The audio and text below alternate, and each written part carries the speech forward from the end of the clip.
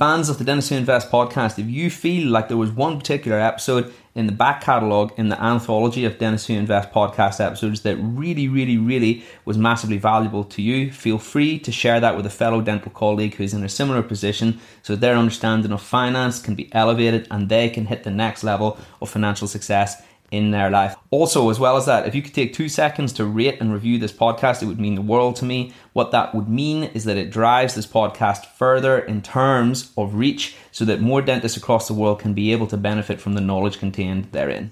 Welcome to the Dentists Who Invest podcast. Hey team, welcome back to another episode of the Dentists Who Invest podcast with returning face, although having said that, it's been ages, hasn't it, Sarah? It's been way too long. Returning face, mortgage expert Sarah Grace. How are you, Sarah? Yeah, great. Thanks, James. And you? Absolutely wonderful. Cold. You got a bit of a cold, have you? I've got a bit of a cold, so apologies in advance. So little disclaimer in there at the beginning. If anybody hears me snuffling, that's what's going on. I'm going to do my best to mute because when that happens, if it happens, because it's not the most appealing sound, of course, but yeah, slight heads up on that one. Anyway, Sarah, how have you been since we last spoke? What's fresh? How are things going? You know what? We did the math the other day, right? And I know the old adage is everybody's like, yeah, time flies and all of that. Everybody says that over and over and over again, but oh my goodness, it really does, because it's been 2-ish years since we last spoke. Yeah. 3? No. Wow. Yeah, we were in the realms of lockdown and COVID, second lockdown, I think, and God knows what, yeah. Wild. Well, you know what? For anybody who hasn't seen that episode, it might be nice if you did a little bit of an intro about yourself, Sarah. So I've been in the mortgage market since 1992. I worked with dentists since 2004. And I set up my own show in 2012. So I've been on my own, doing my own gig. Nearly 12 years. Awesome stuff. And what unique challenges do dentists have whenever it comes to mortgages, or what makes them such an interesting niche, do you feel? Self-employed. Predominantly self-employed, which out of all of the professionals out there, it's quite unique having everybody typically self-employed, because the associate equivalent in the law world will be, a salaried or whatever. So that's the main thing. And then the biggest challenge I would say is accounts.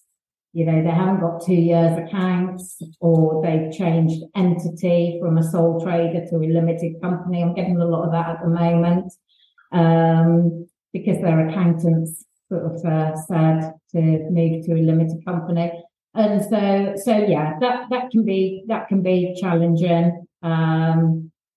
So yeah. Gotcha. Good stuff. Okay, top stuff. Well, anyway, so this episode is called Mortgage Market Review, and we are going to talk about exactly what it says on the tin today, which is to review the mortgage market effectively, because it's been somewhat tumultuous recently. And you know what it would be really nice to do for anybody who was maybe not necessarily so aware of that fact? Maybe if we could just bring them up to speed, Sarah. Right, so we've the market was starting to increase rate-wise summer last year. So we were on average seeing the fixed rates on offer going up about 1% or 0.5% a month from about the month of May through June, July, August. And then we were looking at 5-year fixed rates at about 3.29 in September. And then Liz Truss, we all know that story, or if you don't, she put the markets into turmoil, and a lot of lenders actually went out of the market because it was too volatile. So they were sitting out of the market. So you went to, I think in October, there was only something like 2,000 mortgage products as opposed to like 20 odd thousand. So, you know, it was so volatile that lenders just pulled out of the market. Even a large lender like HSBC paused for 2 days where they pulled out of the market. So, you know, that just shows how volatile it was. And then sort of November, it started to stabilise when I suppose Rishi got in. But rates then were like 5-year fixed, they were 5% plus, even approaching 6%. And then sort of from November through to June, rates were on a downward trend, as in the fixed rates. And then July, the inflation news in the US and in the UK were not good. And again, that created more volatility in what lenders call, how lenders price their fixed rates, and that's on the swap rate. Swap rates became very volatile, not dissimilar to September when Liz got in, but not quite as bad. And then rates peaked again, but we're in that sort of moment at the moment where they're starting to reduce down again, and we went up to probably a 5-year fix with a good deposit at around sort of 5.8%, and we're now down to about 4.6, something like that. So, you know, it is going in the right direction. The market's a lot more stable. Inflation news, that looks like that's all sort of getting better. And so I'm hoping that we're in a bit more of a stable market again now. Good stuff. Okay. And if we could just really, really, really break it down, you know that term swap rates, what does that mean? Yeah. So how lenders, because lenders quite often don't lend their own money, or what they want to do is they want to hedge against the variable rate, because all of their lending that they do typically is on the variable rate. But they want to offer fixed rates, but they don't necessarily want to take that risk themselves. So what they will do is they'll go to the money markets and they will go onto the swap rate markets. So anybody can do a Google search on GB, Great British Pound, swap rates, and you can see what the swap rates are. And that's the money marketeers offering a rate for the lender to swap their variable rate, and they will give them fixed rate back in return. So that protects the lender. It gives them, you know, security of knowing that whatever happens to the rates, you know, they're okay. So then whatever they buy that money in, they charge a little margin on top, anything up to 1%. But at the moment, that margins are really being squeezed because the market has slowed down. And so everybody's fighting for their share of the market. So the margins are squeezed at the moment. And I think, you know, although everybody thinks that lenders are the big bad boys, they're in the business to lend money. They want to try and help people as much as possible, coming off like 1 or 0.9 fixed rates, going on to rates of like 4, 5% or even 6%. They want to try and soften that blow as much as possible for their existing borrowers as well. So, you know, that's the market we're in. So yeah, they will charge their margin on top, which is, you know, it can be up to 1%, but, you know, it's typically around sort of 0.5%. So the swap rates at the moment, 2-year fixed rates are more expensive, and that's because the money marketeers are thinking that the 2-year bank base rate is going to be higher on average than, say, over 5 years. So you get a better deal on a 5-year fix. At the moment, we're probably seeing about 0.5% or 50 basis points, as they call it, difference between a 2-year and a 5-year fixed, which historically 2-year fixed have always been cheaper than 5. It's kind of like bonds then, really. That's how bonds work as well. Yeah. Which makes sense because it's all borrowing. Yes, exactly. Yeah. Okay, brilliant stuff. Thanks so much. Do you know what I'd be really interested to hear? I'd really be interested to hear someone who is in the field and an expert on mortgages talk about how the interplay between the Bank of England base rate and the mortgage borrowing rate, how are those two things connected? Because I know they're not precisely the same thing, but it is knowing that when the Bank of England base rate fluctuates, so do mortgage rates as well. Yeah, so there's only about 20% of lenders or the whole of the mortgage market on variable rate. Because if you're looking at majority of lenders, what they call SVR, standard variable rate, they're anything between 7.5% and 9%. And that is Bank of England base rate at the moment is 5.25. So that 2% or more margin that lenders are charging, that's what they're charging on the variable rate.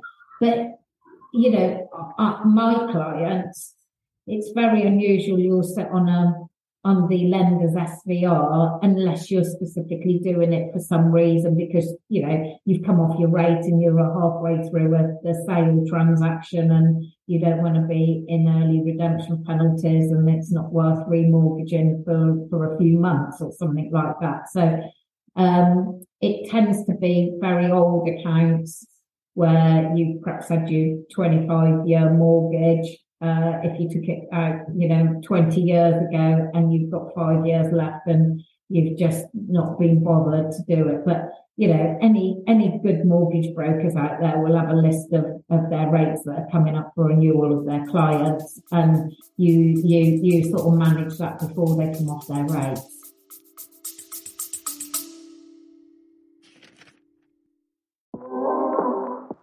Real quick, guys, I've put together a special report for dentists entitled The 7 Costly and Potentially Disastrous Mistakes that dentists make whenever it comes to their finances. Most of the time, dentists are going through these issues and they don't even necessarily realise that they're happening until they have their eyes opened, and that is the purpose of this report. You can go ahead and receive your free report by heading on over to www.dentistwhoinvest.com/podcast report, or alternatively, you can download it using the link in the description. This report details these 7 most common issues. However, most importantly, it also shows you how to fix them. I'm really looking forward to hearing your thoughts.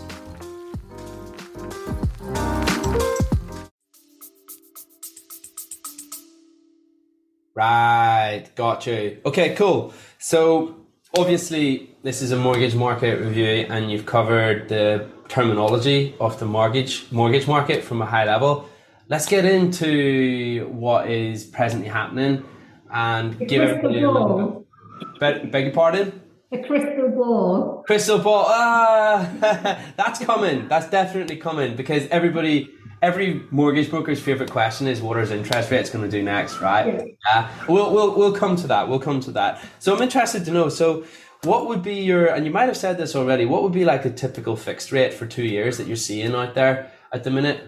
So it depends. If you've got 40% deposit equity, you've got 2 years accounts, and you can go, your vanilla, so to speak. And you can be the rate tart. 5-year fixed, 4.6 around. And then the 2-year fix.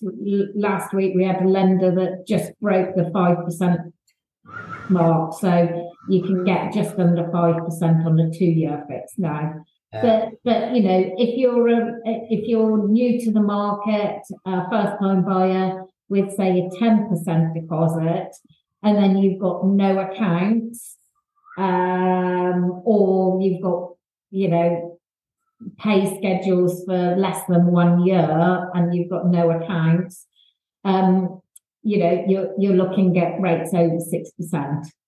Oh, really? Wow. Yeah.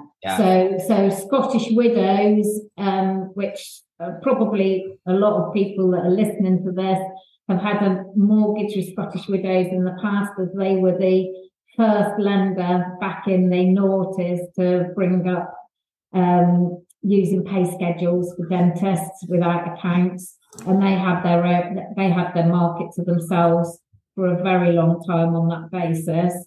But especially over the last 2 or 3 years, I've been working with several lenders to bring out pay schedule criteria with lenders, and I'm just running a pilot scheme with another lender at the moment. So, which that seems to be working well. But yeah, the Scottish widows unfortunately are exiting the market on the 17th of November. They're still looking after their existing customers, but no new borrowers will be able to go to them. But you know, they're priced out of the market anyway. You know, their 2-year fixed, for instance, is 6.99. We've got another lender that will do 6.75, but the pilot scheme that I'm running at the moment, we've got 6.29. So, you know, it's depends on, deposit is key. And whereas if you're looking at 90% and you've got 2 years accounts, you know, probably around the sort of 5.8, something like that. Right. Okay. And I know that what's about to come out of my mouth is a hard question to answer, but what are you typically saying to people who come to you and say, hey, Sarah, is now a good time to borrow? Is now a good time to get into the market and get my first home? Yeah, like the thing is what we are finding for the first time over the last sort of 6 months or so, we're finding for the first time people are actually having offers accepted below market price, you know, the marketed price, which, you know, during COVID and that, you know, we had some cases where there was like 50k over the asking price, you know, because the market was so buoyant. So it is becoming more of a buyer's market again, as in pricing to purchase, but you know, the cost of borrowing is so much more. So, you know, when's a good time, when isn't? I just think that that's down to the individual. If you're comparing it to paying rent, you know, I heard a report last week, 2,600 is the average rent per month in London, 1,500 for the rest of the UK on average.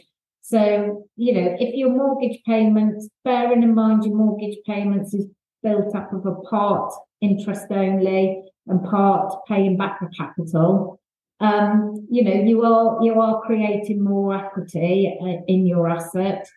It's a hard question to ask. When is, like, everybody wants to buy at the bottom of the market and sell at the top. The trouble is you only know when the bottom is and the top is when after the event, don't you?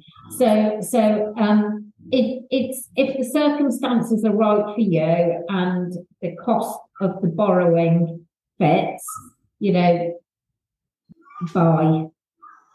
You know what? I thought that you might say that. However, that is something extremely pertinent on everybody's mind. So I just thought it was good to just air that one out, basically. You know, I bought my first property in 1990 and rates were 18% then. And, you know, if I hadn't have bought back in 1990, I wouldn't have the equity and I wouldn't have been able to afford the property that I've got now. So I think, you know, the longer you're in the market, it doesn't really matter what happens to the prices. You know, it's like stock market investments, isn't it? You just because the market's gone down, you don't come out of the market. You perhaps even buy more then. I like it. That analogy works because everybody who listens to this podcast is hopefully investing literate now, or at least they've learned a few things. Wonderful, wonderful, wonderful. Okay, Sarah, listen, thank you for this powerful, impactful, punchy review of the mortgage market. Now I'm going to ask every mortgage broker's favorite question, which we alluded to earlier. What's going to happen next with interest rates? Yeah, so it's my view, and there's a lot of economists out there with a similar view. I think that, so what we were talking about earlier with swap rates and that, I think bank base rate will remain. It might even go up a tad to 5.5%. We might see another increase. And then next year, they're expecting it to remain very, very static. And then it will be 2025 before we start seeing a reduction in the rates. So, it's. I've just lost my train of thought. Sorry. No, it's fine. You said mortgage rates may go up, then hover where they are. Yeah. 2025 maybe go down. Yeah, and then go down, and that's why we're seeing 2-year fixed rates, as I said before, higher than the 5-year fixed rates. So the thing is predictions are just predictions. Nobody expected the markets to have done what they did when we had credit crunch, for example. Then we've had COVID. The problem is the economists and everybody are predicting when they're just expecting, the economy is perhaps going to go through a bit of a static period over the next year, and then hopefully we'll start to see some growth. So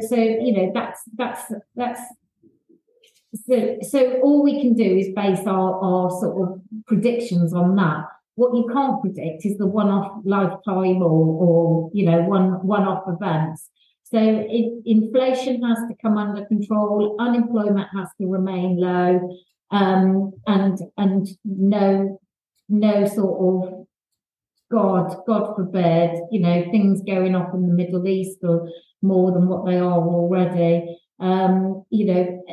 Any other worldwide events. So I think that, probably rates, as long as the market remains stable and starts recovering, the interest rates will start to improve further, and we'll get a bit more of a static market. So I think that probably they're the highest they're going to be now, but, who knows? Who knows? I love that. Yeah, because it's very important to caveat everything that we just said with the fact that no one can predict this 100%, because if they could predict it, they'd probably be extremely wealthy, wouldn't they, as well? Yeah. And a really nice way of thinking about this is really the economy and what interest rates do is a manifestation of what's physically happening on the earth right here, right now, at least to a degree. And we know that we can't predict the news, therefore we know that we can't predict the economy, which when someone said that to me for the first time, I was like, I get that reality is inherently unpredictable and the economy is just simply a barometer of what's happening in the world, at least to a degree. So therefore it doesn't make sense that we'd ever be able to predict it with any real reliability, which is a really nice way of thinking about it, I thought. Yeah, no, absolutely. And the thing is each individual, the question I get asked all of the time is 2-year, 5-year, which one should I go for? And it's each individual on their own, are they risk adverse? Do they like to have the security of knowing what their payments are going to be for the next few months? Could they stomach raise in interest rates? Do they want, are they sort of more on a high risk strategy? They want to go 2-year fixed and on the hope that in 2 years' time the rates on offer will be better then. Are they going to make some capital overpayments so they'll be on a lower loan to value in a couple of years' time? All of those things will be very individual. Boom. Sarah, thank you so much for your time today. If anybody listening wants to find out more about you, where can they find you? Oh, yeah. So we've got a website, www.sarah-grace.co.uk, or we can. I'm on the Dentists Who Invest. Facebook group. Or 0203 633 888 is our office number.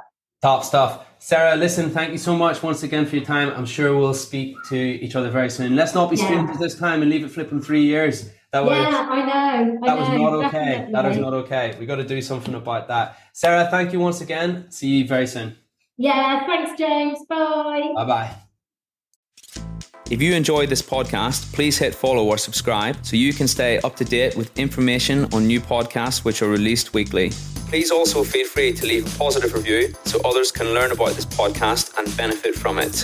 I would also encourage any fans of the podcast to sign up to the free Facebook community from which the podcast originated.